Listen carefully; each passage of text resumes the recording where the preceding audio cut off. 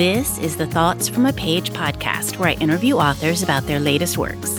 Listen to what inspired the storyline, how their covers and titles were chosen, their personal connection to the story, and other fascinating tidbits about the authors themselves.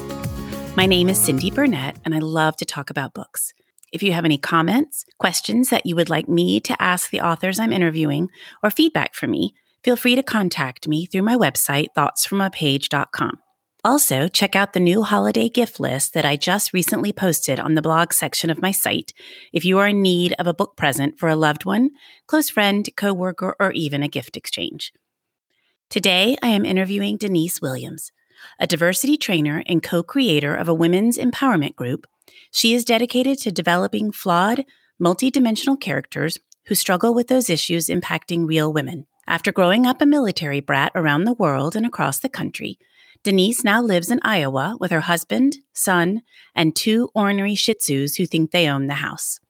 Denise was a 2019 Romance Writers of America Golden Heart finalist, and How to Fail at Flirting is her debut novel.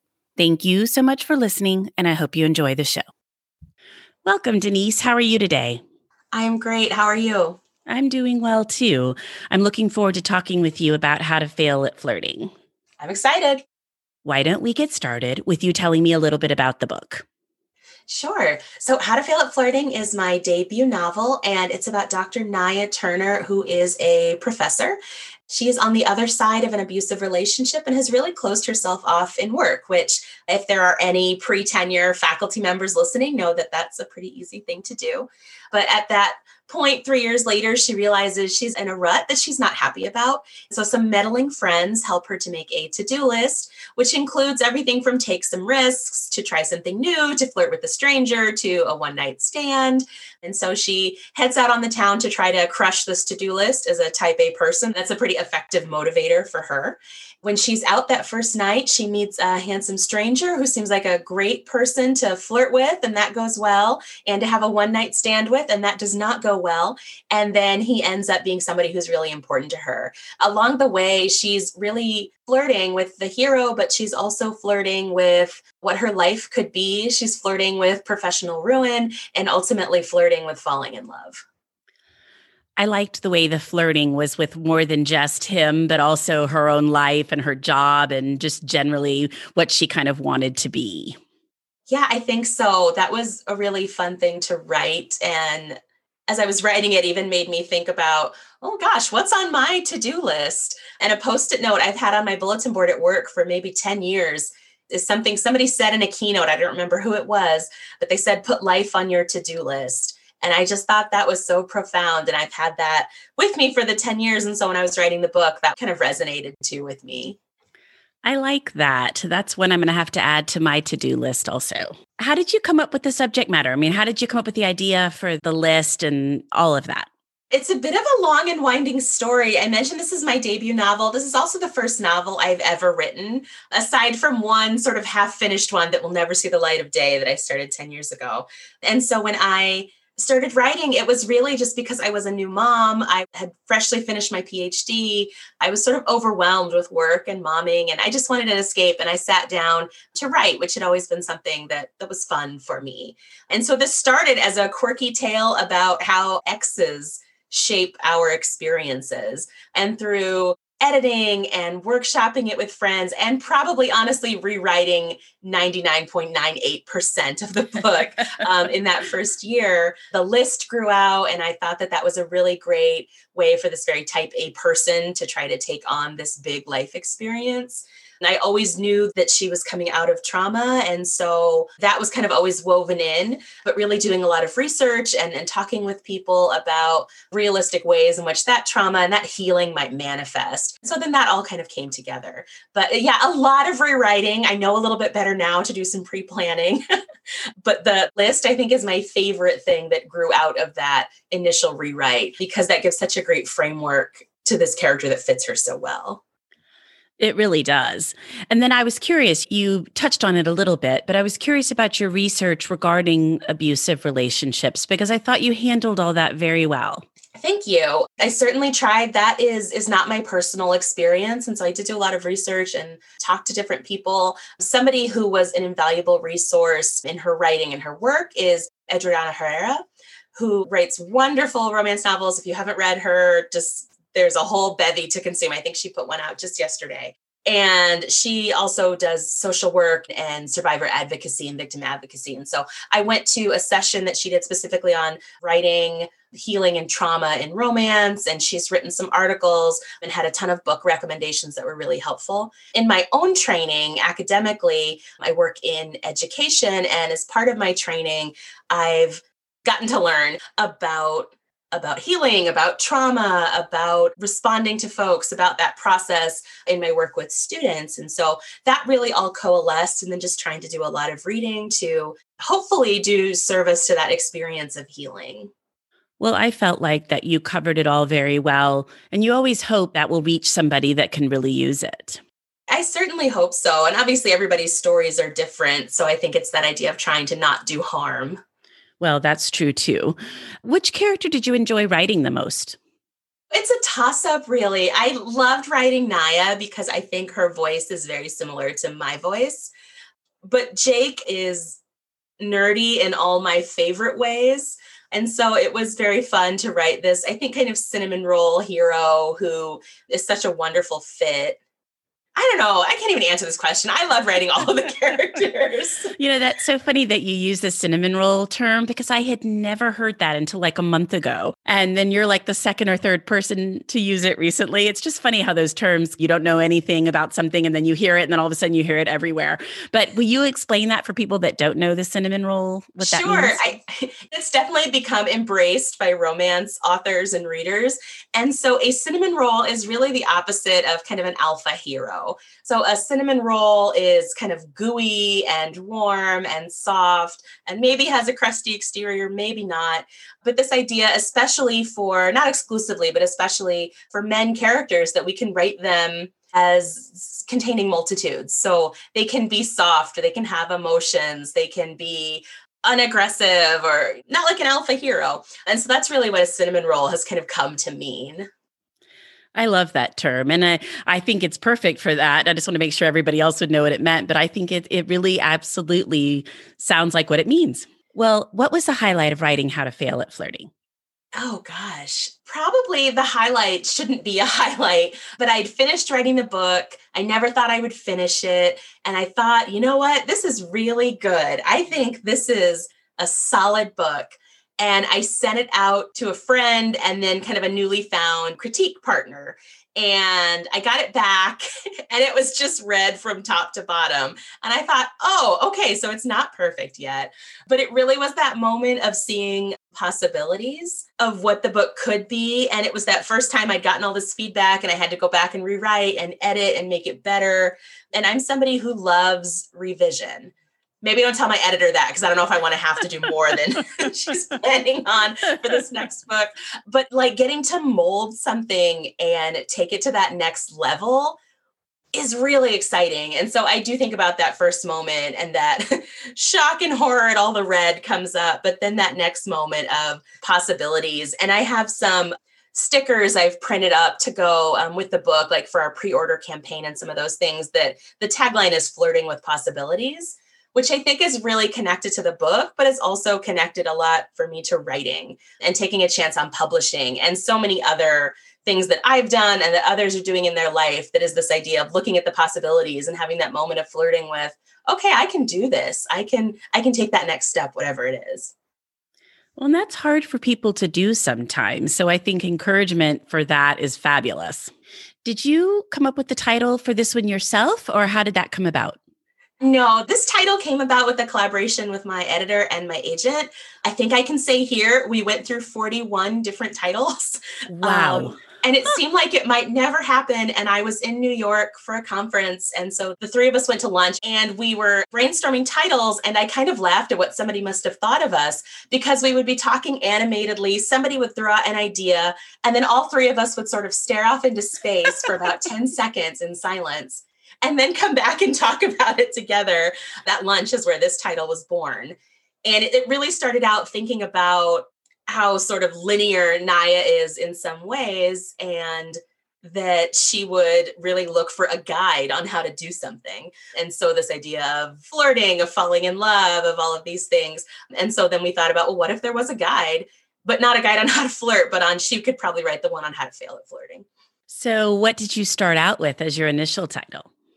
When I started writing it, I think I'd called it The Professor's Affair, which was rightfully dismissed as not a very good title. And then for a while, it was the opposite of Ordinary, which I did really like, but it was very close to another book that came out. Titles are very hard. And so I'm always curious to see if it was an easy process or a hard process. And then I have the same question about the cover, because I am a complete cover person. I judge books by covers. I love great covers that reflect the book. And so I really like your cover. How did it come about? Yes, I love this cover. And the first scene where the couple meets, the meet cute, is in a bar. And so I always pictured the cover to be there. And initially we were like, I don't know if we want the cover to be in a bar. And I guess it's not explicitly a bar on the cover now, but to me it is.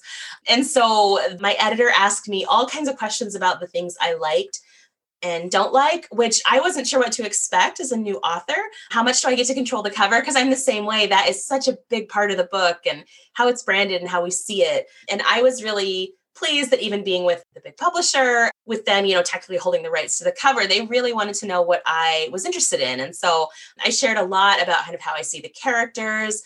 Personally, I love to not see faces on illustrated covers, just because I'm somebody as a reader who loves to imagine what the characters look like. And so you'll notice on the How to Fail at Flirting cover, both of their faces are kind of obscured so that the reader can hopefully kind of put that image in there for them. I love that it's kind of dark, because there are definitely some darker themes in the book, even though there's a lot of kind of light and fun banter as well. And that it shows the connection between two people. So I was just really excited. I gave them all kinds of colors I like and images I like. And then the graphic designers, who are just brilliant, put it together in this cover that has so much texture and life to it that I just smile every time I see it. Berkley does an amazing job with covers. I really think theirs are some of the strongest. And I agree. I always think it would be so hard to, you have this book and you've gotten this far and it's being published. And then if you're looking at the cover and thinking, wow, I'm not happy with this at all, that would just be so heartbreaking, I think. So it's great that you're happy with it and then it turned out like you wanted it to. Yeah. And I love that they took my feedback, and there were a couple small tweaks I suggested at the very beginning that they took and used no problem. And so it did feel very collaborative. I mean, I was probably the weekend of the collaboration because the designers did all the work really in bringing that to life. But I just love when like that different lens of creativity comes into it, like writing it. I had all these ideas and all these thoughts and it's on the page, but seeing it depicted graphically was such a cool experience. I bet. So I had so much fun looking around on your website, and the part that appealed to me the most was the Pitch Wars mentor page. Can you talk a little bit about that? Oh, sure. So Pitch Wars is writing contest, I guess, held across genre and age group. And so this is an opportunity for unpublished authors submit their manuscripts, and then current authors and maybe some publishing professionals, maybe former editors, as a large group of people, apply to be mentors. And then they select one manuscript and work with that person to do a full revision. And then it goes up for literary agents. And so I wasn't able to participate in Pitch Wars as an author. The timing just didn't work for me. But I did apply and was selected to be a mentor. I'm co-mentoring with Cherish Reed, who has wonderful romance novels out that I just love to get lost in. We'll now be announcing our mentee here pretty soon, but it was so amazing to go through all of these submissions. We had about 35. Some people had hundreds of submissions from all these talented writers.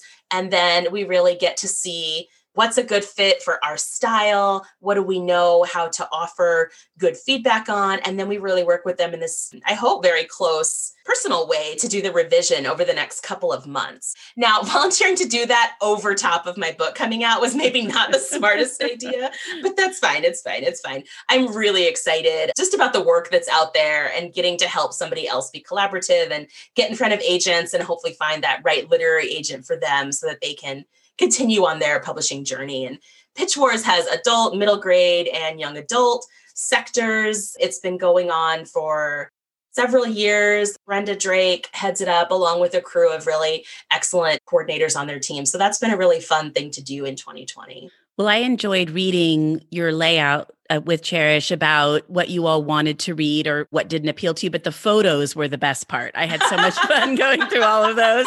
I was like, okay, this is awesome. So that was just entertaining, and I wanted to hear a little bit about it. I will say my bad Photoshop is maybe one of my social media hallmarks. It's not even on social media. I do it at work too. I actually do know how to do good and effective Photoshop, but just putting people's heads on bodies is sometimes a lot more fun. So Cherish and I are co-mentoring, and we've never met in person. She lives in Sweden. I'm in Iowa. We talk probably every day, but we've never met. So we decided we would just put together some photos to replicate what it would probably be like. So there's one of us riding a tandem bike together and skydiving and surfing and riding horses. I put one out later that's us boxing or getting ready to box. All activities we would probably never do, because if we met in person, we'd probably sit down and go eat and have cocktails. But yeah, that was a lot of fun. Well, it looked like a lot of fun, and I really enjoyed it. So on the same note, do you have advice for aspiring authors? Yeah. I think a couple pieces of advice.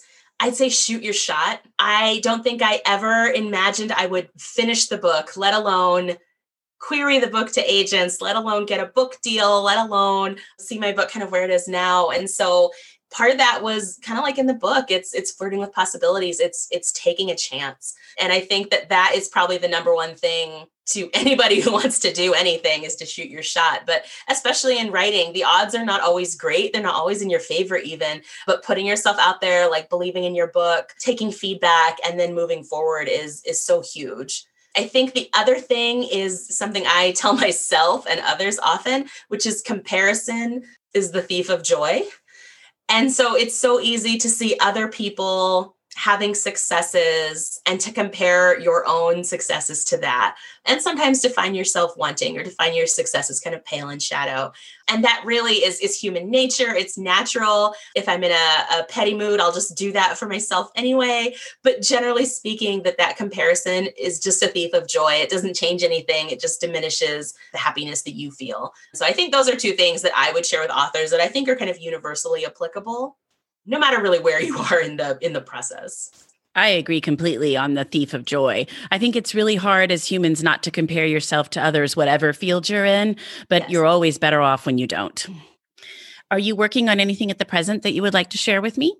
Well, yeah, I'm in the middle of revising my second book, which will be out next fall. We haven't done a big announcement for that one yet, but it's called The Fastest Way to Fall. So I have a lot of F's in my title, I guess. And that book for me is very much an own voices story about a fat heroine. And it's about sort of the power that she feels as she goes on this exercise journey. She starts running, which I never ran. But other than that, and then it's the love story that she has kind of with her personal trainer. So I'm really excited that with that book, I kind of love all the messages in it. And for me, it's a book that made me feel very powerful as I wrote it. And so I hope that will be the case for readers. So I'm revising that and then working on a few other stories that will hopefully be coming after that one. Oh, that's great. Well, that next one sounds really good. I'll have to keep my eye out for when the galley drops. Yes. Well, what do you like to do when you're not writing or reading? Well, I have a 4-year-old, so momming takes up a lot of that time, which recently involves dancing in the backyard and watching Paw Patrol and playing lions. Usually I read a lot, usually read a few books a week. And that's been a little bit less so in the quarantine, but I read a lot. Writing for me is still an escape and still something I love to do that feels like free time, even though it's a job too. Beyond that, I'm a photographer. So when I can, I love to go out and take pictures, especially photos of people. I sort of love finding that right light to make somebody kind of look the best version of themselves. And when you show somebody a photo that you took from them that they love, it's just one of the best things. So those are probably a few of my free time activities. I'm not really great at binging TV shows, although people are talking about them on Twitter and I need to get into something. I missed the whole Tiger King? I think so. I didn't see it either, but I know what you're talking about. I missed that because I let my husband sort of pick whatever he wants to put on TV, and it's usually something I can't stand. So it's really easy to turn to my writing and not get distracted. Well, it is fun to binge shows, but I'm really picky about what I watch. So sometimes it's like you said, it's hard to find something that is worth actually binging. My husband and I are watching The Travelers, which I guess came out on Netflix maybe 4 or 5 years ago, but we just picked it up and there are 3 seasons and it's really good. So we've enjoyed that one. I did get really into Lovecraft Country from HBO that just ended. It was a limited series.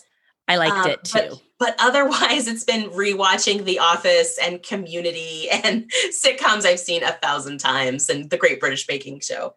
We actually just discovered Community in the last 3 months. I don't know how we missed it originally, and we're about halfway through it too. It's so funny. Oh my gosh, my husband always loved it. And he showed it to me when we first started dating. I was like, this show is so dumb. And then, now we watch it just all the time. And it's just, ridiculous and funny and campy and smart in so many weird ways. No, I agree completely. I don't know how we missed it the first go round, but we're enjoying it now. Well, before we wrap up, I would love to hear what you have read recently that you would recommend. Yeah, so I have a few that have just been top reads for me this year.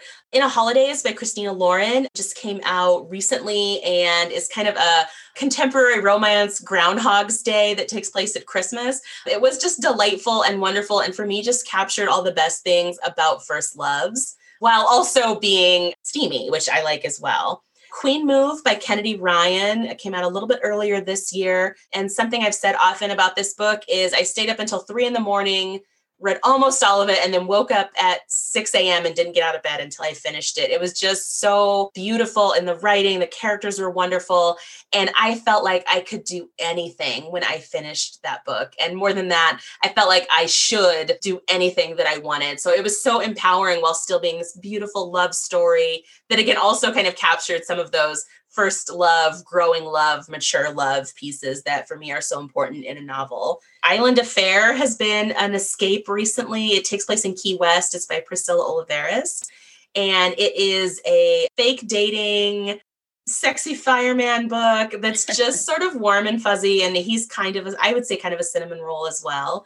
But just a good guy, and you get into family dynamics. The writing is just wonderful. And the escape to Key West is pretty great in 2020 in general, and in Iowa here where it's 30 degrees outside most of the time. And so those have all been great. I'd say maybe just one other is The Roommate by Rosie Danan, which just came out recently. And Rosie is another debut. This looked at 2 roommates, so it's aptly titled, and gets into sex positivity and women's empowerment as just a wonderfully fun read. One of my favorite fellow bookstagrammers loves that one. Her name's Sarah. It's really into this as her account. And she has been talking about that book for months and how great it is. She just thinks it's such a fun read. It's definitely a lot of fun. And I got a chance to read an early copy of her next book, which is one of the characters from this one. And so Rosie is wonderful. Well, good. Well, thank you. Several of those I've seen, and I'll have to check out the ones I haven't. I always like Christina Lauren's books. I think they're really fun. This is a really good one. I actually own all of their books. And this is one of my favorites. My favorite so far of theirs is The Unhoneymooners. Yes, I did like that one. Yeah, it was a lot of fun. Well, thank you so much, Denise, for joining me today on the Thoughts from a Page podcast. I really enjoyed speaking with you. Thanks so much for having me. It was wonderful to chat. Thank you so much for listening to my podcast. If you like this episode, and I hope you did, please follow me on Instagram and Pinterest at Thoughts from a Page. Tell all of your friends about the podcast and rate it wherever you listen to your podcasts. I would really appreciate it. Denise's book can be purchased at Murder by the Book, where I work part-time, and the link is in the show notes. Thanks to KP Regan for the sound editing, and I hope to see you next time.